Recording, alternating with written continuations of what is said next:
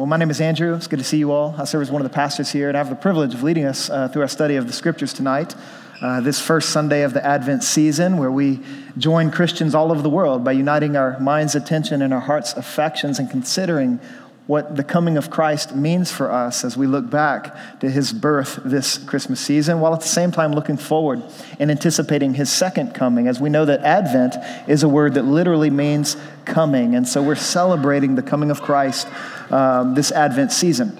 Now, our celebration of Advent this year centers on the beautiful Book of Ruth. And so if you have your Bibles, take them out, open them up to the Book of Ruth. If you've been journeying with us the past few months, you know we've been walking through a rather dark book, the dark book of Judges, and we haven't finished that book yet. We're going to come back to it once Advent is over, but right now, we're going to take a brief detour through the Book of Ruth, and you're going to see why we're doing Ruth along the way.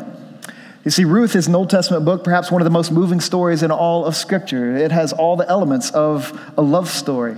We're talking about tragedy, loss, despair, triumph, hope, loyalty, romance. It's all there, but it's not just a love story stretched across 4 chapters of Scripture. It's also a mini story inside a much bigger or grander story. That this is a unique story that advances God's epic tale of redemption, the one that he has scripted from before the foundations of the earth. It culminates with the sending of his son Jesus to live and to die and to rise again, to redeem and refine for himself a people like you and I. And so the book of Ruth, in many ways, illustrates what King Jesus would come to accomplish, but it not only illustrates what Jesus would do with its themes of redemption and hope and life and restoration, but it's also a book that anticipates the coming of Christ in some significant ways that we're going to see as we journey through this book together. Now, the book of Ruth is a short book, again, 4 chapters. It's a book that you could easily sit down and read straight through in one sitting. It would take you about 20 to 25 minutes. It would be a very good thing for you to do. In fact, Ruth is probably best read that way. But the way we're breaking it out over the course of the next few weeks is we're not reading the whole thing at once. We're going to take our time. We're going to take one chapter at a time, and as we do so, you're going to feel, just in the narrative of this book, tension rising.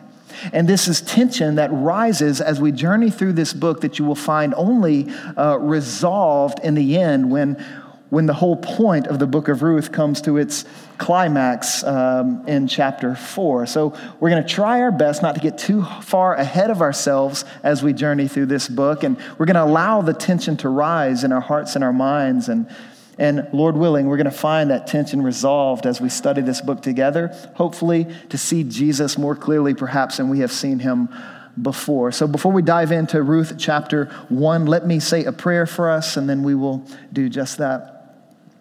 Heavenly Father, we thank you for the book of Ruth. We thank you for the gift that it is to us during this Advent season. Thank you for the ways that this book anticipates the coming of Christ. Thank you for the ways in which this book illustrates what Christ will accomplish for us as our King and as our Redeemer. I pray that you would capture our hopes in this moment, that you would draw the gaze of our faith toward yourself so that we would rest in you despite whatever else we may be going through in this moment. Help us to find rest in you, the God who would send forth his Son to live and to die and to rise again for us. God, we love you, and we were praying for your Spirit to speak to us through the book of Ruth in Jesus' name. Amen. Now, the book of Ruth, I love it for many reasons. One of the reasons is that this is one of only 2 books in the whole Bible that's named after a female, named after a woman. The other book would be Esther. Perhaps you've heard of the book of Esther. But what makes Ruth unique is that this is the only book in the Old Testament named after a non-Jewish female. You're going to learn that Ruth was a Moabite. She was a non-Jewish person. And we'll discover kind of who the Moabites were as we journey through this book together in a few moments. But just to kind of give you your bearings on the book, one thing you have to understand when you step into a story like this is that one of the most important features of Old Testament narratives, whether it be the narrative of Ruth here in this book or any other narrative you read in the Old Testament, one of the most important features of these narratives are dialogue. Dialogue is where the money is, so to speak, when it comes to understanding what a story is about and why God has given us a story in the Old Testament. Hebrew narratives are all about dialogue. So you really want to pay attention to what the characters are saying to each other and what they're expressing in the story, because they're revealing through their words kind of where they are in a given moment spiritually. They're revealing where they are emotionally. They're disclosing so much about who they are, and in many ways, they're disclosing a lot about who God is. And so you want to pay attention to the characters when they speak in this book.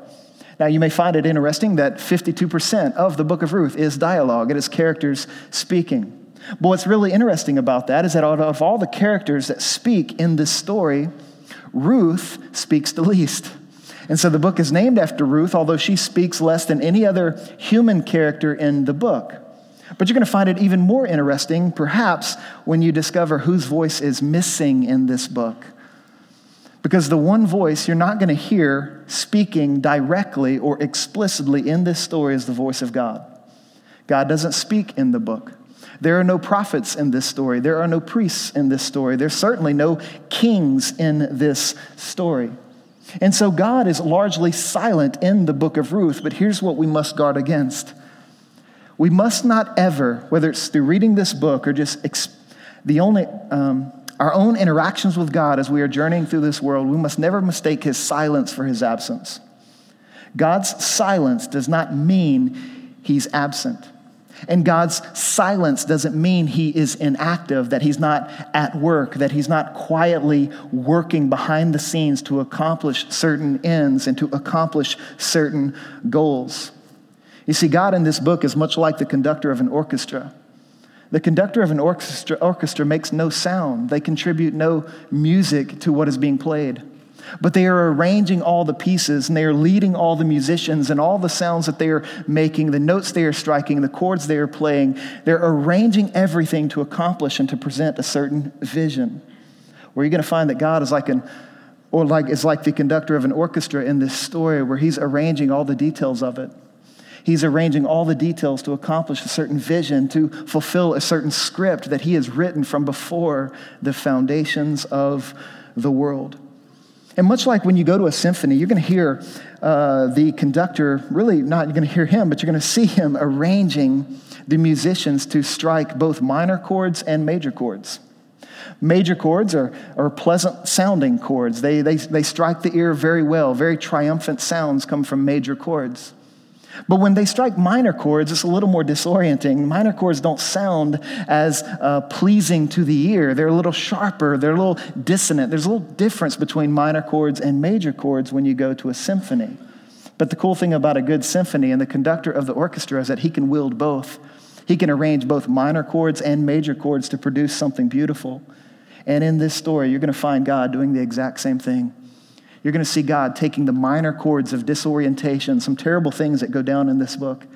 And you're going to see him take the major chords of some triumphant decisions and some triumphant moves and decisions, and he's going to arrange them together to present a vision of himself and a vision of his redemption that should leave us floored, that should stun our souls. And so we keep this in mind as we jump into verse 1, because verse 1 kind of starts with a minor chord being struck. It's not a very pleasant opening to a story. Listen to what it says in verse 1. During the time of the judges, there was a famine in the land. Now, this is a tragic beginning to this story, because you know, as we've been journeying through the book of Judges, that the period of the judges, the time of the judges, isn't a very pleasant time. In fact, the book of Judges covers perhaps the darkest period in Israel's history. It wasn't a pleasant, faithful stretch for the people of Israel. If you look back one page in your Bible, you're going to see the last sentence written in the book of Judges. And this last sentence kind of summarizes what the period of the Judges was like. And listen to what it says in verse 25. At the end of the book of Judges, it says, "In those days, there was no king in Israel. Everyone did what seemed right to him." Or you put it more literally, everyone did what was right in their own eyes. So here you have a period of time where everybody is living a selfish life. Everyone is living a life for themselves, determining what is right and wrong to themselves, determining everything based on how they are viewing the world. Nobody is seeing the world from the Lord's perspective. Everyone is seeing the world from their own perspective and acting accordingly. And what this means in the book of Judges is that this period was a time marked by idolatry. It was marked by immorality. It was marked by all types of dysfunctional things. The period of the Judges was a time of spiritual compromise and syncretism. And as you remember, as we've journeyed through the book of Judges, that the people of Israel suffered a lot because of this. Because everyone was doing what was right in their own eyes, there was a lot of conflict, there was a lot of dysfunction, and the people of Israel suffered mightily as a result. In fact, there's a pattern that you can discern in the book of Judges. We pointed this out when we started our journey through that book. And that pattern kind of follows this idea where Israel does what is right in their own eyes and they betray their commitment to the Lord. In response, the Lord disciplines them, and his discipline, and many times, is quite severe. But usually his discipline would kind of sober the people of Israel up so that they would cry out to the Lord for deliverance. And at that point in time, God would respond. He'd raise up a judge or a deliverer to save his people from whatever they were being afflicted by and whoever was oppressing them. Now you think about that, because God's discipline during the time of Judges, it not only came by way of military force. It didn't only show up in Israel through the Midianites or the Philistines and these military forces that God would raise up and send to Israel to oppress them. There was another way that God's discipline would show up, and that was the way of natural disasters. This is why when you step into verse 1, it says, during the time of the Judges, there was a famine in the land. This was another form of the discipline of God that has fallen upon the people of Israel during that era. And we know this because earlier that God would warn Israel that he disciplined them in this way if they didn't honor that special, unique, exclusive, covenantal relationship with himself. That if they didn't honor that, then this would be one of the consequences. So notice Leviticus chapter 26, for example. The Lord says to Israel there, I will break down your strong pride. I will make your sky like iron and your land like bronze, and your strength will be used up for nothing.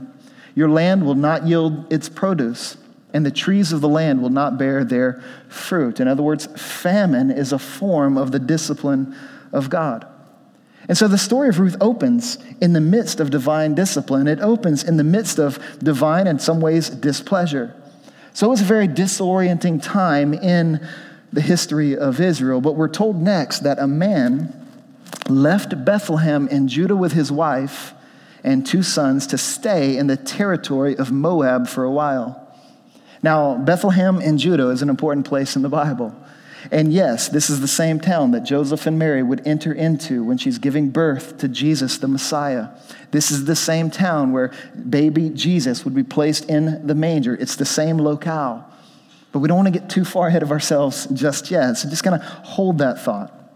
Ironically, Bethlehem is a word that means house of bread, but at this point there is no bread in the land. There's a famine, so there's a lot of irony in what's being said. And because of this famine, this man and his son, they sojourn from Bethlehem to Moab. And there are 2 ways, basically, to interpret his decision to relocate his family. There are some who view this man's decision as an innocent act of desperation. They think, okay, well, there's no food here. I've got to get my family to another place where there is food. And so they sometimes interpret this decision as an innocent act of desperation. But the other way to see his decision to relocate his family isn't so noble, because many see this as an act of unbelief. And the reason why they would see this man's decision as an act of unbelief is because by leaving Judah, he was also leaving the people of Israel. And by leaving Judah and by leaving the people of Israel, he was essentially turning his back on the promises of God. He was turning his back on God's promises to not only discipline his people, but his promise to deliver his people. He wasn't sticking with it to lead the people or to be a part of the people crying out to the Lord for deliverance.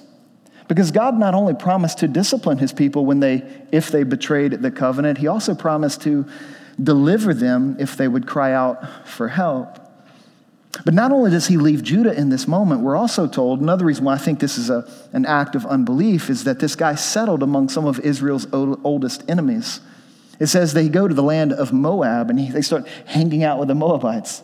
Now, this is a big deal that can't be overstated. The Moabites were a people group in that day that traced their lineage, that traced their heritage back to an incestuous relationship shared between a guy named Lot and his daughter.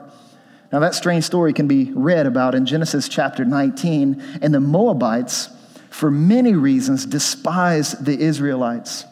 So much so that when later in the book of Exodus, God delivers Israel from Egypt, he's leading them into the land of promise, and there's a point where they have to go through Moabite territory, but the Moabites refuse to let them pass.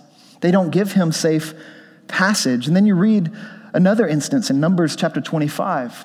There's this strange story about these Moabite women who came in and seduced these Israeli men. And they seduced them, they laid with them, they bedded them, but not only that, they led these Jewish men to worship their gods and commit idolatry. And in Numbers chapter 25, things don't go well. God's discipline falls, and about 24,000 people lost their lives. But then more recent to the story of Ruth, if you remember back in the book of Judges, there was a guy by the name of King Eglon. King Eglon, he was the Jabba the Hutt of the Old Testament, this big he was just a big king, and he wasn't very useful for many things, but he led the Moabite people. He was the king of the Moabites, and he led them to oppress Israel for 18 years. And so this guy is responding to God's discipline in this moment by leading his family into foreign territory to be surrounded by foreign peoples who worship foreign gods. That's why I take verse 1 as an act of unbelief. I don't think it's an innocent move of desperation. I think it's a blatant move of unbelief. And we'll find out soon that there were others who remained in Judah during that time who didn't leave. They endured God's discipline, and as a result, they eventually experienced God's deliverance. So it goes very well for them. But sadly, for this guy, that doesn't occur. This man doesn't experience the Lord's deliverance. Because you look at the next verse and see what happens. It says next that the man's name was Elimelech and his wife's name was Naomi. The names of his two sons were Mahlon and Chilion. They were Ephrathites from Bethlehem in Judah. They entered the fields of Moab and settled there. Naomi's husband, Elimelech, died, and she was left with her two sons. Her sons took Moabite women as their wives. One was named Orpah, and the second was named Ruth.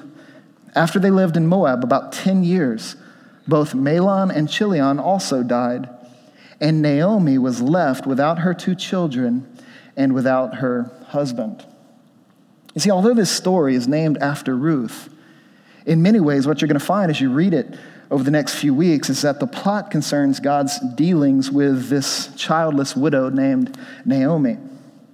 This childless widow who followed her husband's faithless lead into a foreign land and dwelt there among a foreign people and surrounded by foreign gods. And while in this foreign territory, separated from the people of God, she experienced tragedy after tragedy after tragedy. Essentially, she endures a 10-year nightmare, and not 5 verses into the story, you're dealing with a woman who's lost everything. Her husband, her sons. This means that she's lost her security, her family, her providers, her hope. She has lost everything in this moment. And it seems as though she's living under a curse. Because in ancient Israel, heirs and descendants represented divine blessing and favor. And at this point, there is no one to carry on her family line. There's no one to provide for her. There's no one to protect her. She's lost with nothing. And verse 5 makes this emphatic. Remember it again, or check it out again. It says, Naomi was left without her two children and without her husband. She was a woman without. And so this story doesn't start well. It starts quite on a down note. It is a dark backdrop. But it is a dark backdrop that sets the stage for everything that God's going to do on Naomi's behalf and on the people of Israel's behalf and ultimately on our behalf, especially when you step into verse 6. Because even in verse 6, you start to see a little ray of light shining through this dark backdrop. Listen to what we see there. Verse 6, it says, she and her daughters-in-law set out to return from the territory of Moab because she had heard in Moab that the Lord had paid attention to his people's need by providing them food. So while she's suffering in Moab, God is at work in Judah. He's fulfilling his promises to take care of his people. He's paid attention to them. And here's what I want you to think about in light of this. When it comes to the God that we're reading about in this book, and when it comes to the God that we worship and celebrate in light of the gospel, you have to know that God is sovereign over both famines and feasts. He is sovereign over famines and feasts. This means that God is sovereign over our discipline, and he is sovereign over our deliverance. And we have to keep this in mind. Otherwise, when adversity strikes and we find ourselves enduring difficult seasons and difficult stretches in our lives, we're going to go the way of Elimelech.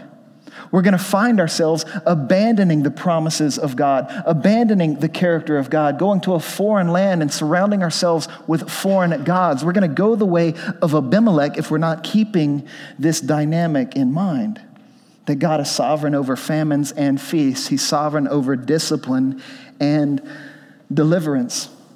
Now, when it comes to discipline, I would remind you of some of the ways that God disciplines his children. That God disciplines us in two basic ways.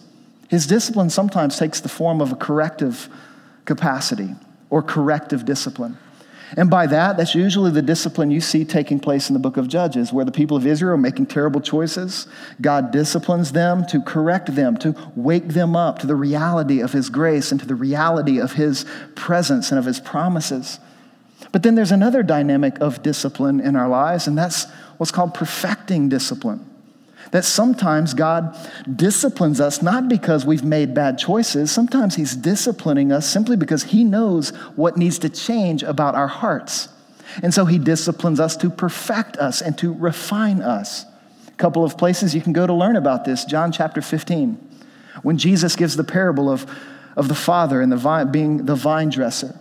And there's this picture of God the Father pruning our lives, pruning the vine so that more fruit can grow. That's the idea of the perfecting discipline of the Lord. But then Hebrews chapter 12 would also talk about this, that God disciplines us as his children because he loves us and he wants us to share in his holiness. So you have two kinds of discipline that you and I can experience in our lives, a corrective form and a perfecting form, and neither one of them are enjoyable. Neither one of them are things that you really want to experience or enjoy as you're journeying through this life. Both of them are things that you will be tempted to resist. Both of them are things that may happen in our lives that cause us to want to retreat and to abandon the promises of God and the people of God, want to flee the presence of God and seek refuge in foreign territory. I wonder if some of you have been thinking about that lately. If some of you have been thinking about walking away from the faith because you've experienced too many hard things up to this point in your life.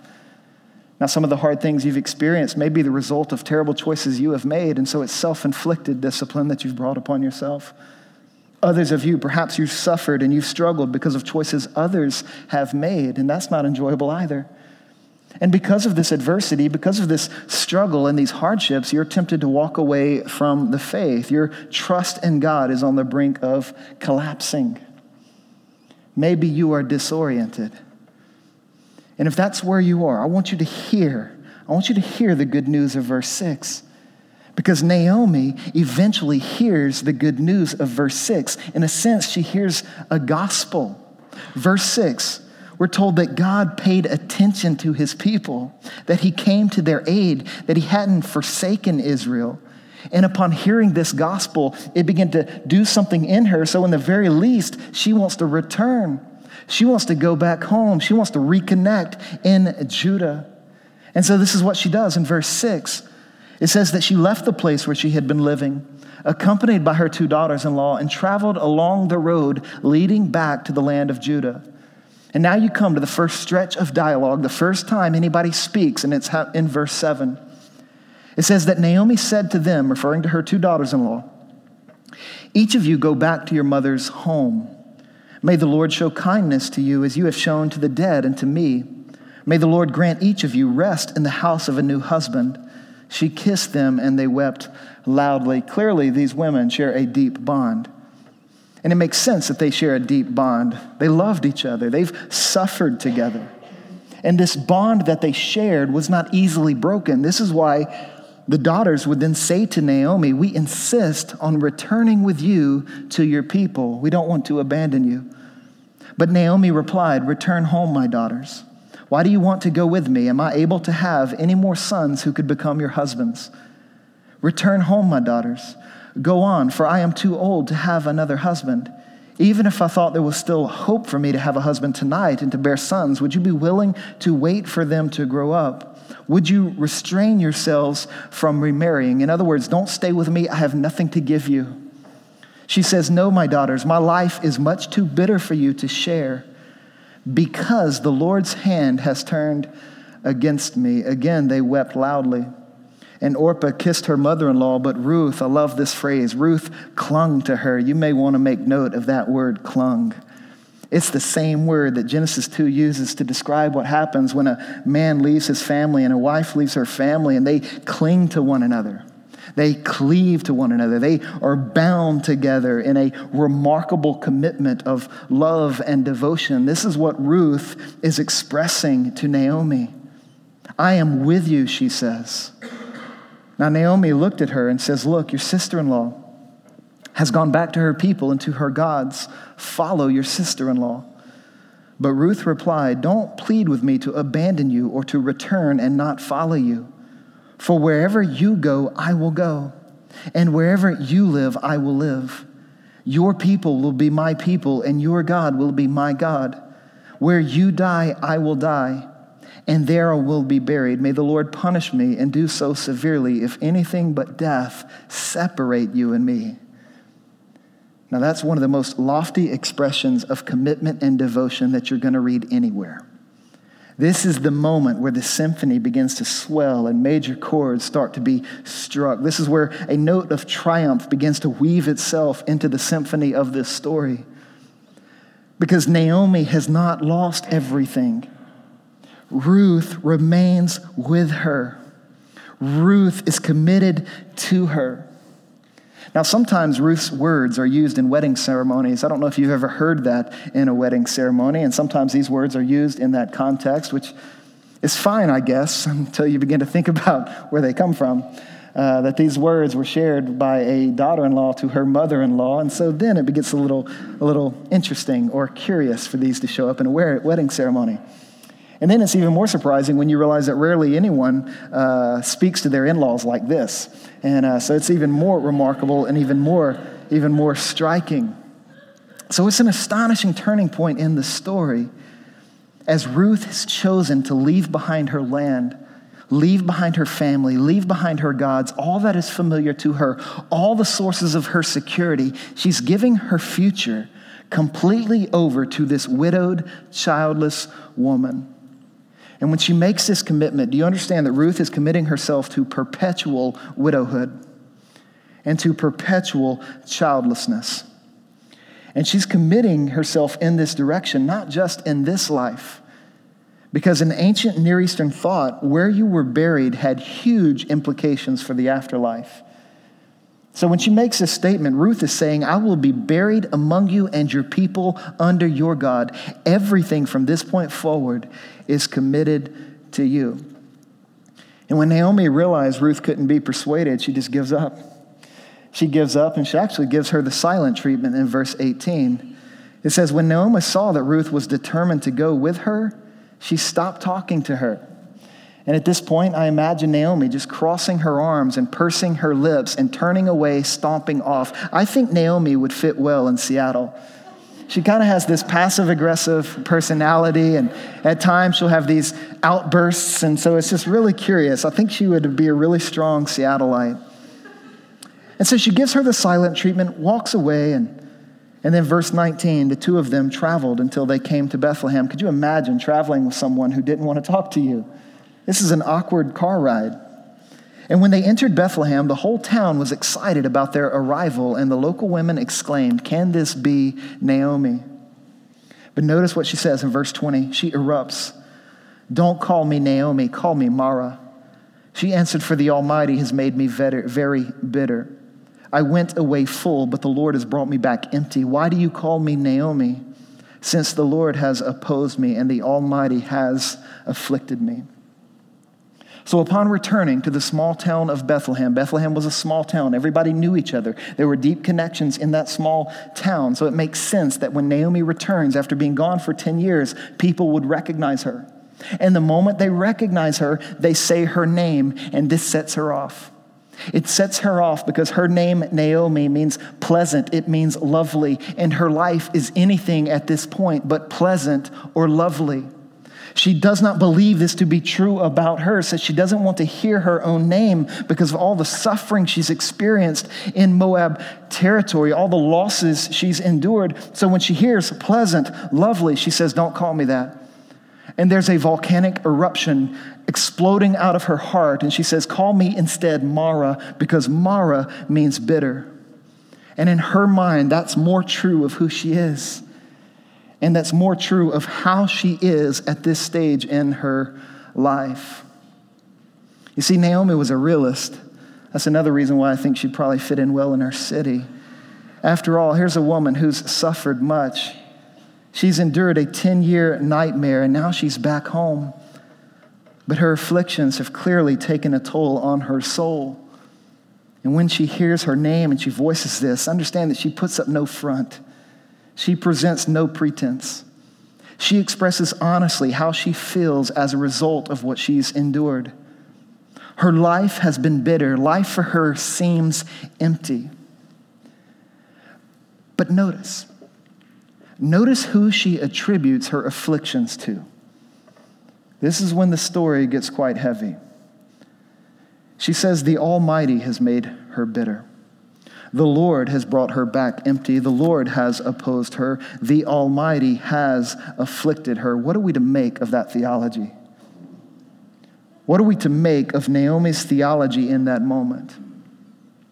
Remember, dialogue is the most important aspect for interpreting Hebrew narratives. This is where the money is, so to speak. And 4 times in 2 verses, Naomi is speaking, and she speaks about God in a particular way. And if you pay attention to what she's saying, she actually recalls 2 things that are true about God.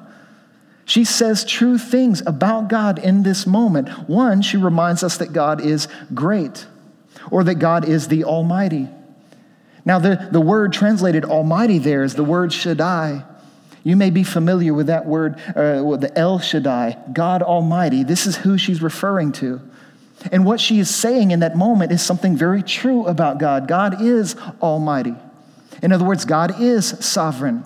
God is omnipotent. God is God Almighty. And that means that he's sovereign over all things, including our afflictions.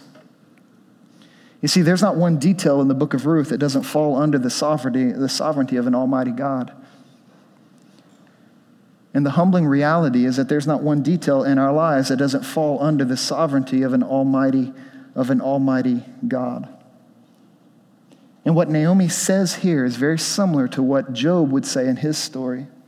If you're familiar with the story of Job, that's another man who endured suffering and hardship, who experienced adversity.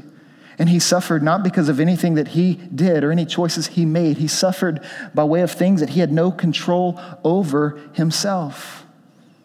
And things got so bad for Job, it's a remarkable book to read. But what's interesting about that book is the name, the title, El Shaddai, God Almighty, shows up 30 times in that book. In that book, dealing with intense suffering, God is referred to as Almighty. He's referred to as sovereign. And there are moments in the story when Job responds to the Lord's dealings in his life in the very same way as Naomi in this book. Chapter 27 of Job, verse 2, listen to what Job says. As God lives, who has deprived me of justice, and the Almighty who has made me bitter. It sounds very similar to what Naomi says. Elsewhere, Job said, the Lord gives and the Lord takes away. Blessed be the name of the Lord. In other words, God is sovereign over feasts, and he is sovereign over famines. In Job chapter 2, verse 10, Job asks, should we accept only good from God and not adversity? You see, both Job and Naomi knew that God was great. They knew that God is almighty. They knew that God is sovereign over all things. Now, there are some who read Naomi's words and they interpret them to mean that her faith in this moment is weak. that she's expressing a weak faith with these words. But I do not believe her faith in this moment is weak. I believe her faith is real. I believe this is an evidence of real faith, and here's why. It takes real faith. It takes real faith to acknowledge the objective realities of who God is, regardless of what you are subjectively experiencing in this life.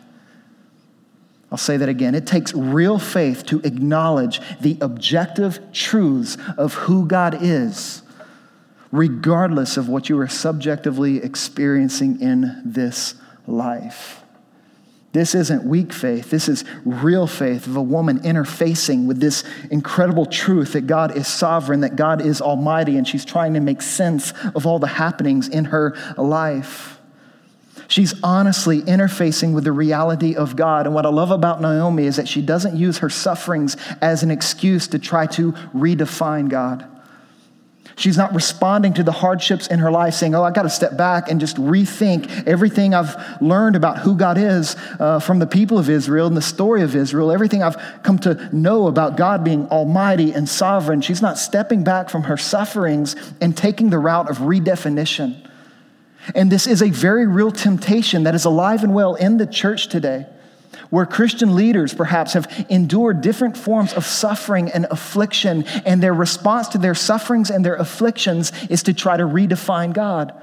And so they try to revision theology. They come up with systems like open theism and other dynamics that were explicitly developed to redefine God to make sense of suffering. But Naomi's not responding like that. She's not using her sufferings as an excuse to redefine anything about who God is. No, she recognizes God Almighty. And this isn't weak faith. This is real faith. I'll take Naomi's theology. I'll take Naomi's theology over the puny, sentimental theologies of American culture any day of the week. The puny, sentimental theologies of American culture that find expression in churches today, where we try to comfort ourselves, convincing ourselves with these statements like, well, God didn't know this was going to happen to you. Or we say things like, God was surprised by this just as you were. Or we try to comfort ourselves by saying, well, God is doing the best that he can. Some things are simply beyond his control, as if that is really comforting. Is it really comforting to know that God isn't sovereign over famines? Is it really comforting to think that God has no say in what's going down in your life? If he has no say in what's going down in your life, then he can't bring life from what's going down in your life. There's no comfort in this puny, sentimental American theology that wants to reject the sovereignty of God. Naomi's not doing that. She's honestly interfacing with the reality of who God is, affirming his greatness, affirming his sovereignty. But she also, get this, she's not only focusing on his greatness.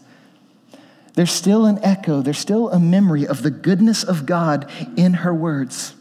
Because you look at verse 21 and you're going to find her using the personal covenantal name of God twice. You may want to underline it or circle it. She says, the Lord, where it's translated Lord in all caps. That's the translation of Yahweh. That is God's personal name.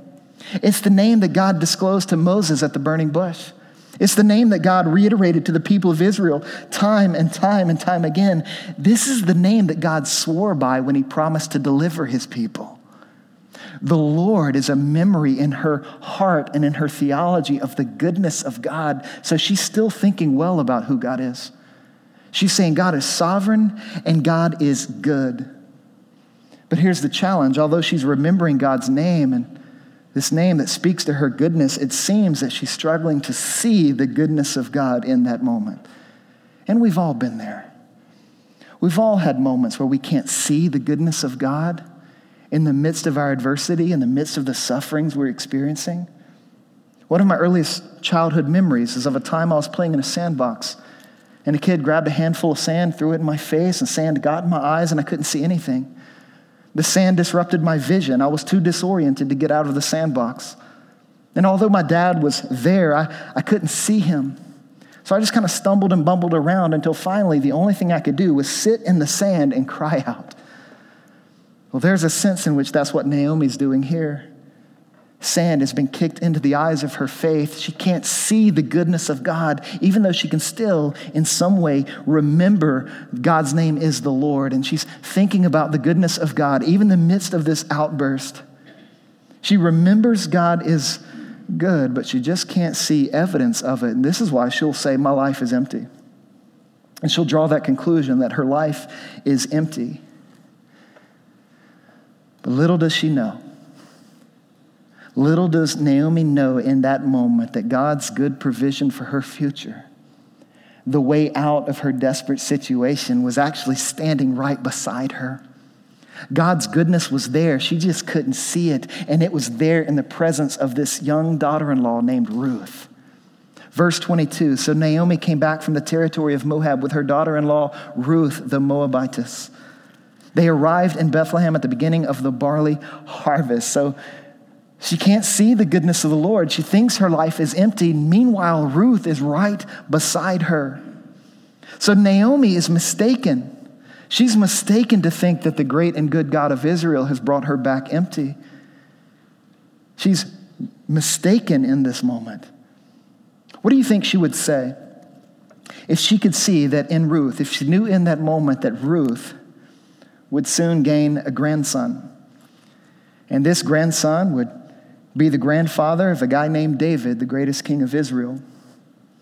And David, the greatest king of Israel, would foreshadow and lead in lineage to the coming of the greatest king, the king of all kings, the Jesus, the one whose birth we are celebrating, whose coming we are celebrating this Advent season. What do you think Naomi would say had she realized who Ruth would become and who Ruth would be revealed to be? What if Naomi could have read Matthew 1, the beginning of the Gospel of Matthew, where the lineage of Jesus is laid out? And as she opened up to Matthew chapter 1 and she's reading the names listed there, and she sees Abraham fathered Isaac, Isaac fathered Jacob, Jacob fathered Judah. The list goes on until she reaches verse 5. And suddenly in that verse, she sees the name of the one who is standing right beside her. For Salmon fathered Boaz by Rahab. Boaz fathered Obed by who? By Ruth. The goodness of the Lord was standing right beside her, and it would only be a matter of time until she saw it once again. So maybe if she was able to read Matthew chapter 1, she would say, judge not the Lord by feeble sense, but trust him for his grace. Behind a frowning providence, there stands a smiling face. You see, God had no intention of leaving Naomi empty. So in his quiet sovereignty, he's been laying the foundation for the greatest demonstration of his faithfulness to her and his faithfulness to anyone else. God is great and God is good. And we must cling to these realities like Ruth clung to Naomi, especially when we face various sufferings and trials, tragedies, adversities, hardships, all that corresponds with life in a fallen world. We have to cling to these realities. We got to learn to interface with the reality of who God is, and that means at least three things. It means at least three things in light of this portion of Ruth's story. I think one, interfacing with the reality of God means that we become honest with God about how we feel in a given moment. That we remain honest with God about how we feel in a given moment. Naomi is saying true things about God, but she's also saying true things about herself. She feels empty. She feels bitter. She's expressing that to the Lord. Did you know you can honestly express to God what you are feeling in a given moment? If we're reading the book of Psalms correctly, the book of Psalms over and over and over again, you find these worshipers of the Lord expressing themselves in deeply emotional ways. If they're angry, they express their anger. If they're fearful, they're expressing their fearfulness. If they're bitter, they're expressing their bitterness. Naomi is doing that here, and our worship of the Lord would be served well by learning to express ourselves to him honestly. This means that you and I don't have to paste plastic smiles upon our faces each time we approach God in prayer. It means we don't have to paste plastic smiles on our faces each time we gather with others to worship the Lord. It means we bring to the Lord all that we are really feeling, all that we are really sensing in a given moment, and we give it to the Lord. He knows about it all anyways. We don't have to hide it. We're just deceiving ourselves if we think so. God isn't intimidated by our honest expressions. He isn't intimidated by our honest emotions. He knows that when we get to this point in our discipleship, expressing ourselves honestly to God is liberating.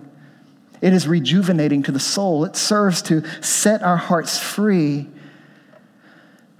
from anything that would lead to our floundering rather than our flourishing. So we want to remain honest with God about how we feel in a given moment. A second thing we want to do as we interface with the reality of God together is we want to remain aware. We want to remain aware of how God ordinarily helps hurting people. Remain aware of how God ordinarily helps hurting people. You see, God provided for Naomi in this story not through a flashy miracle and not through an overt expression of divine intervention. Instead, he provides for Naomi through the loyal presence of Ruth, a most surprising person being that she was a Moabite.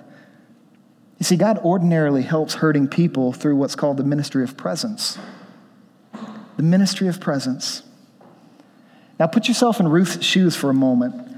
Imagine what Ruth was thinking when she heard Naomi say out in that outburst, "The Lord has brought me back empty." Now, it would have been very easy for her to object and say, "Wait a second, have you forgotten about me? I've devoted my life to you, and yet you're saying you're empty?"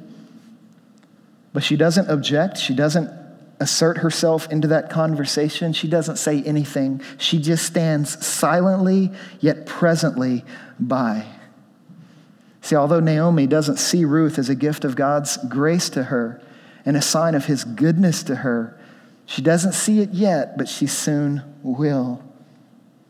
See, God ordinarily helps hurting people through the loyal and oftentimes silent presence of others. This means for those of you who are suffering and are struggling, you must understand how important it is for you, if you are suffering, not to isolate yourself from the community of faith.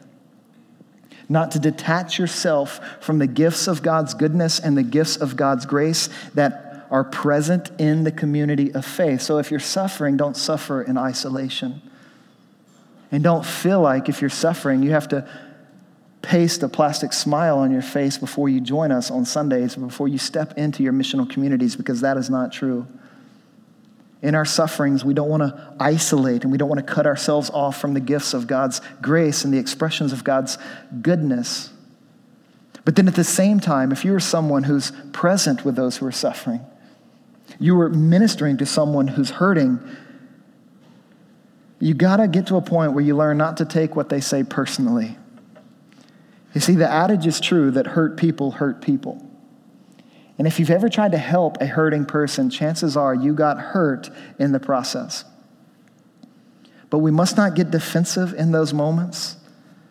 We must not fight back in those moments. Instead, we want to quietly provide a ministry of presence, giving them a tangible expression of God's goodness, one that they may not see in the moment, but one they will see later, when the sand is washed from their eyes and they can see the goodness of God clearly once again.